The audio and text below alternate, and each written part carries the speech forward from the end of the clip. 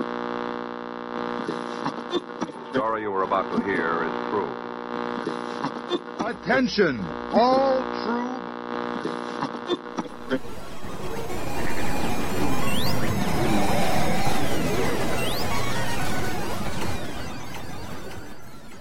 She's alive! Alive!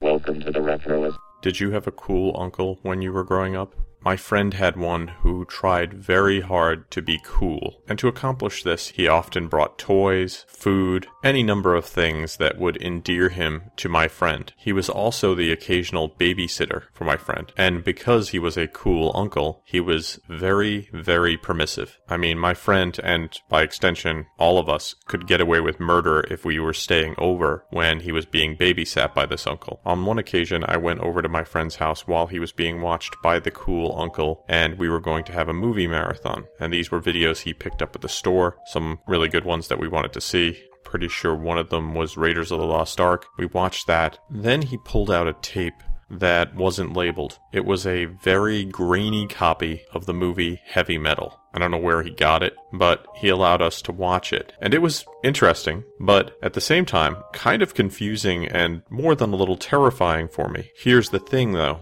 When I was done watching it and had gone home, it's all I could think about. The different scenes, the visuals, the music. I was hooked. I had been turned into a fan of heavy metal, and I didn't even understand half the stuff that was going on in it. In the 90s, I would go to see heavy metal in the theaters when it was re-released, and would eventually own my own copy of Heavy Metal, which I got when I worked at a video store through a friend of a friend. Heavy Metal is one of those movies that is not for everyone, but I do think it is something that everyone should see because it isn't common to see entertainment like this anymore. It's daring, it's very adult, yet it was animated, so it's this strange melding, and I really do wish they would make more movies like this nowadays. So on today's show, I'm going to talk about the movie Heavy Metal. We'll talk about the inspiration for it, the magazine. We'll talk a little bit about the people in front of and behind the camera. We'll talk a little bit about the plot, and we'll throw in a few surprises here and there. We have an info-packed episode ahead of us, so without further ado, let's start the show.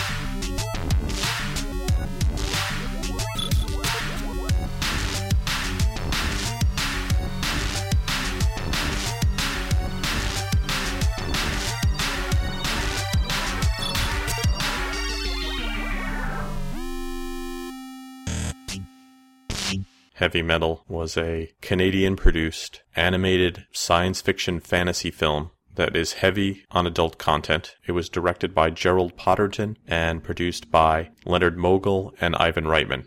Leonard Mogul also produced a magazine that you might have seen or heard of called Heavy Metal, and Heavy Metal got its start in the mid-70s while Mogul was traveling in Paris. He was there to help produce the French edition of the magazine National Lampoon. While there, he discovered a magazine which had come out in January of 1975 called Howling Metal. Mogul was smitten and decided to license an American version, but he chose to rename it Heavy Metal, and in 1977 it began its monthly release as a full-color glossy magazine.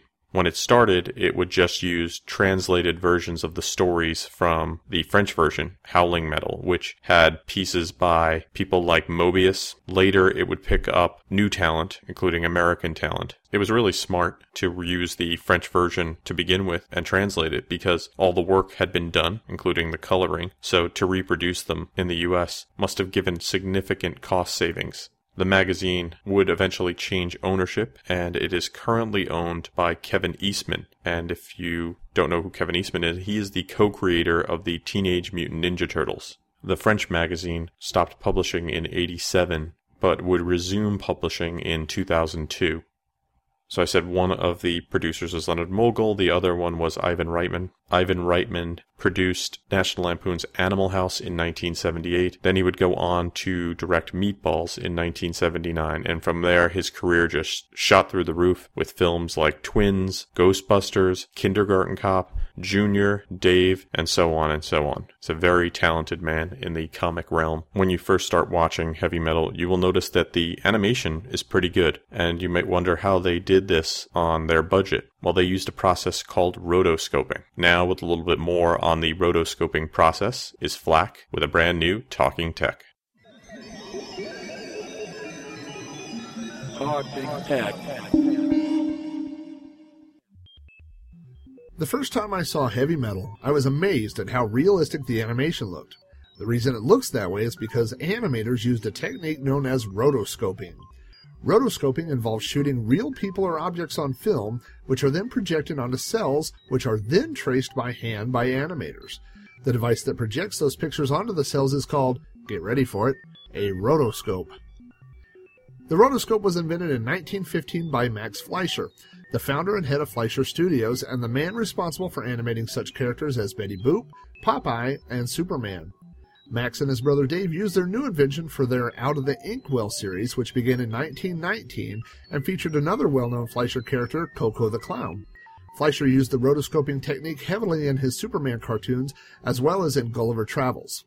Based on the great-looking animation that could be achieved using the rotoscope, Disney also used this technique on their first feature-length animated film, Snow White and the Seven Dwarfs, and continued to use it on most of their feature-length films, including Fantasia, Cinderella, and Alice in Wonderland. Rotoscoping continued to be used throughout the life of hand-animated films. Rotoscope characters appear in both the Beatles animated film, The Yellow Submarine, and in multiple Ralph Bakshi films, including Wizards, The Lord of the Rings, and American Pop. Rotoscoping allowed animators to get realistic results quickly and inexpensively, and eventually rotoscoping made its way into the 80s, where it appeared on such animated shows as Black Star and He-Man. The same technique eventually found its way to video games. Developers and artists found that by using the same techniques as the animators were using, they could create realistic-looking animations in their games. Some games you may have heard of that use this technique include Karateka, Prince of Persia, King's Quest VI, Blackthorn, Flashback, and one of my favorites, Another World. Rotoscoping has somewhat of a bad rap in the animation world, and many artists have written off the technique as simply tracing and not very artistic. That being said, rotoscoping certainly allowed for realistic-looking animation on a cheap budget, and as far as I'm concerned, it added to the style and coolness of heavy metal.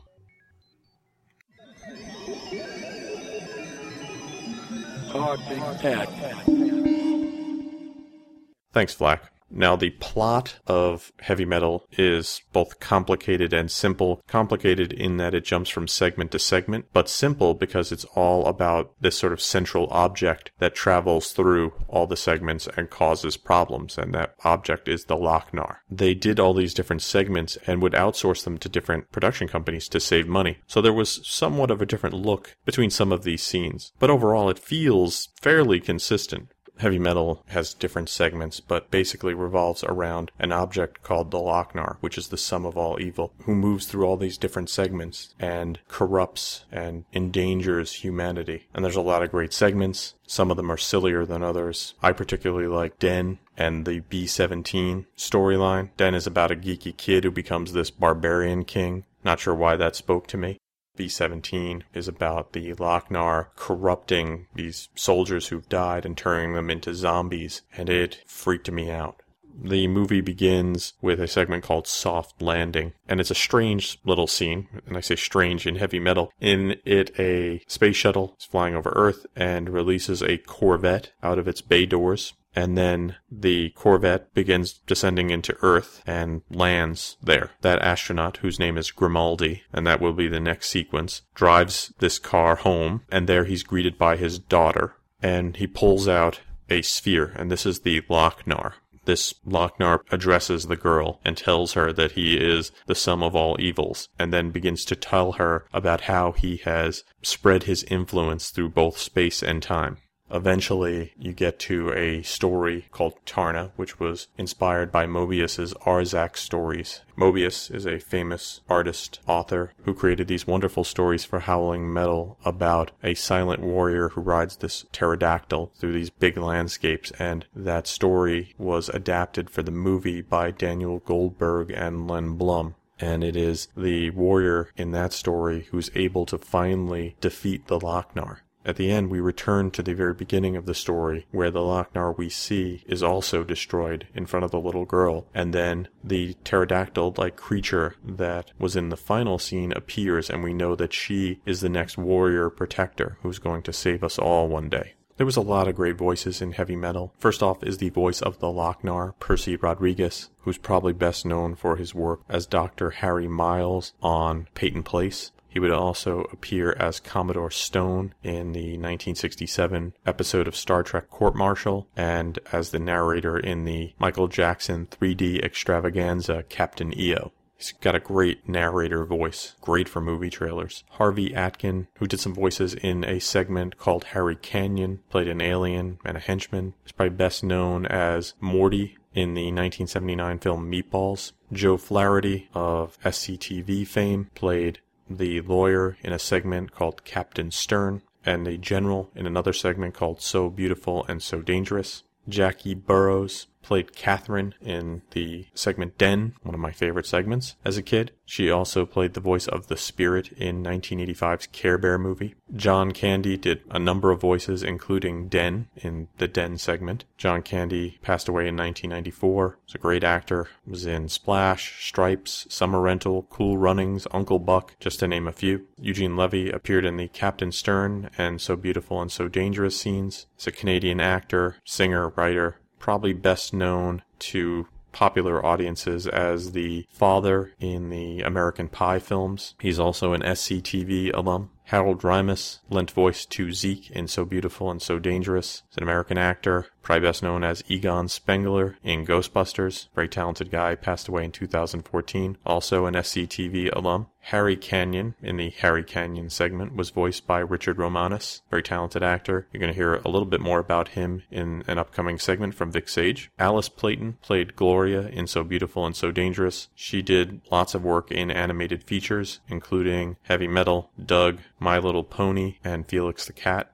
Don Franks did the voice of Grimaldi. Don Franks has done a lot of work. Probably, though, to many people, he will be known as the first voice of Boba Fett, because he gave voice to Boba Fett in the first appearance of Boba Fett during the Star Wars Holiday Special, and he would reprise the role in an episode of Star Wars Droids.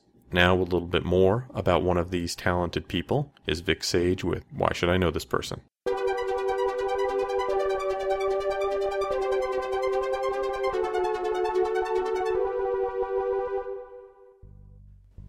Hi friends, Vic Sage here with Why Should I Know This Person? And for this segment, we're going to be taking a look at heavy metal's Richard Romanus. Richard was born on February 8, 1943 in Barre, Vermont. He has an older brother named Robert, and of particular interest is that both brothers have at one time appeared in episodes of MacGyver. Richard got his first break in Andy Milligan's 1968 schlock film, The Ghastly Ones. He would quickly gain appearances on the Mod Squad and Mission Impossible before being cast in Martin Scorsese's Mean Streets in 1973, where he co-starred with Robert De Niro, Harvey Keitel, Amy Robinson, and David Carradine, as well as Robert Carradine. The next year, he would appear with Stacy Keach, Margot Kidder, and Frederick Forrest in The Gravy Train. He appeared in episodes of Rhoda and Kojak before he would be cast to provide his voice in an animated feature in 1977. In fact, this would be my first introduction to the actor. God, Avatar, get down. I've seen him. You can't beat him. He's too strong. Avatar, don't do it. Richard provided the voice of the brave elf warrior Weehawk in Ralph Bakshi's 1977 animated masterpiece, Wizards.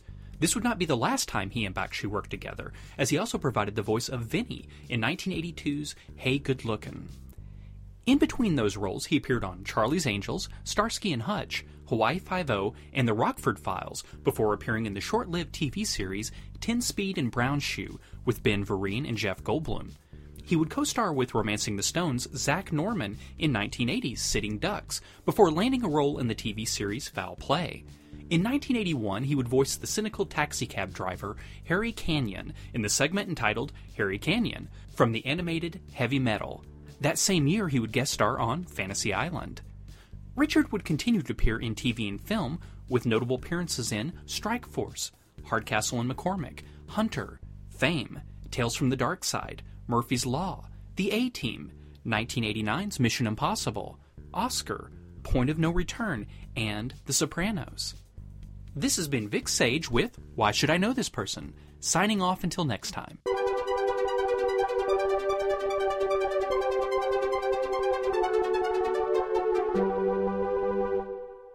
Thanks, Vic. Another big star of heavy metal is the music, and there's a lot of great music in this film. Now, with a little bit more about the music you will hear in heavy metal, and its soundtrack is The Zerbinator with Sounds Retro.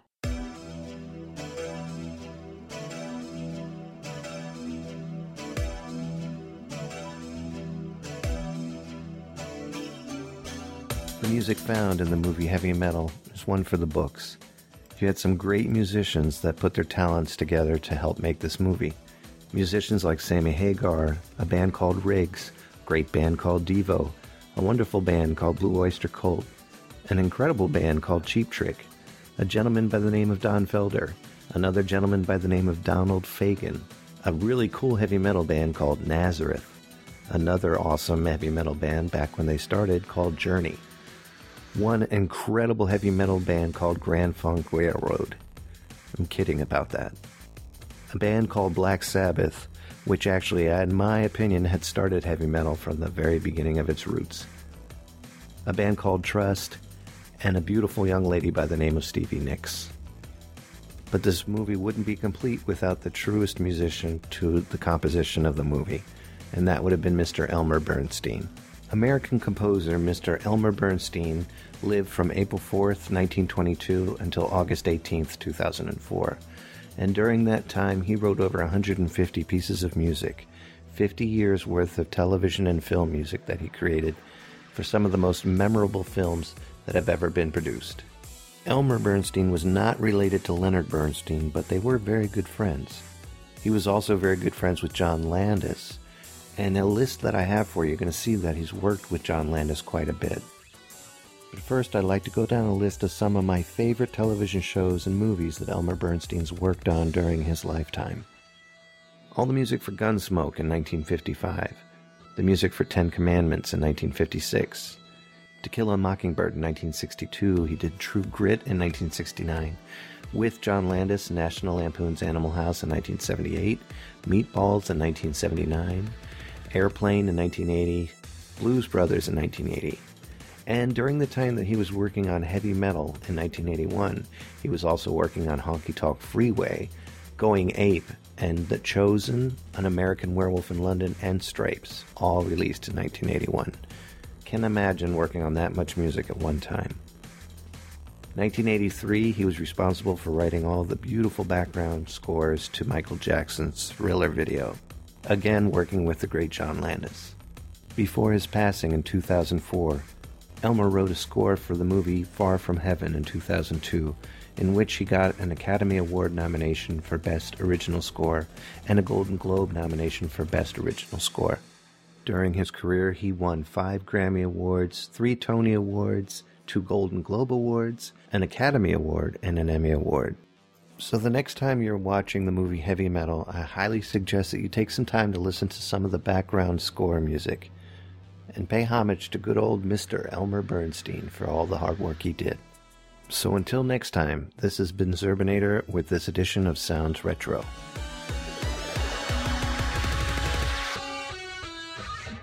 Thanks, Zerbinator. The film was released on August 7th, 1981. It had a budget of $9.3 million and would gross nearly $20 million. Critical response wasn't great. I've tried reading some old newspapers and magazine articles. Some of the better reviews talk about the music and the fact that it's mindless and adolescent fun.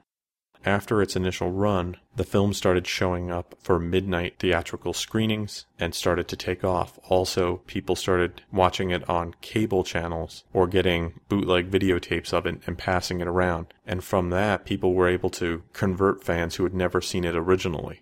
In 1996, the movie would officially be released on VHS and Laserdisc. It would also get re-released in theaters in March 8th of that year. That is where I would see it in theaters. In 2011, it was released on Blu-ray. So if you've never seen Heavy Metal, it's out there just about everywhere to see. You can even find it online, not just through streaming services, because people often post it all around. So just do a quick search. You'll probably find it if you don't want to own it, but you should because it's a good film. In 2000, a sequel to Heavy Metal, aptly named Heavy Metal 2000, was released. The film is a loose follow-up to the 1981 version.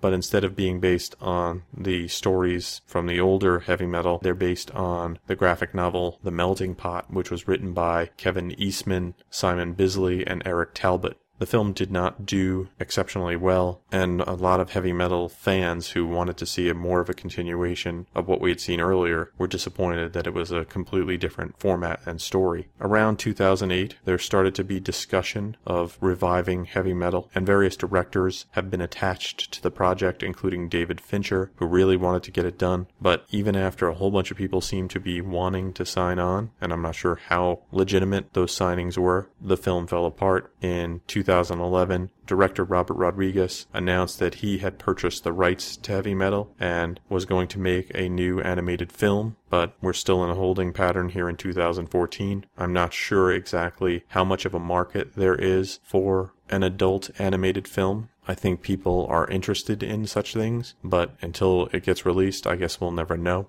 In the meantime, Heavy Metal is available out there. If you are a cool uncle, I caution you, it might be cool to show young kids heavy metal before their time, but it can also be very confusing to them. So maybe wait a little. Let them be teenagers before they discover heavy metal. I think letting them make the decision to when they want to discover heavy metal and enjoy it is probably the cooler thing to do.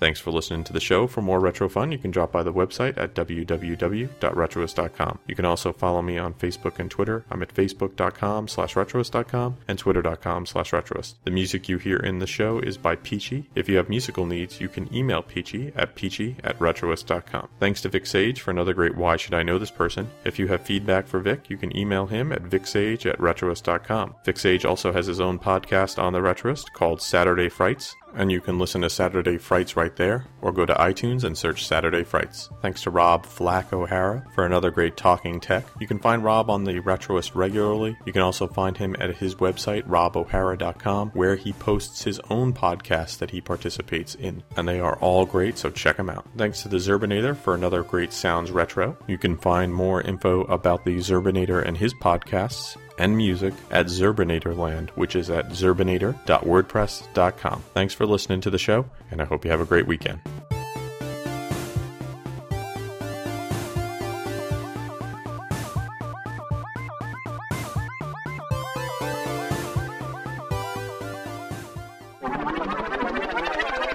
Who wants the Lochnar? I don't think I should talk about that. This has been a Retroist production. Goodbye.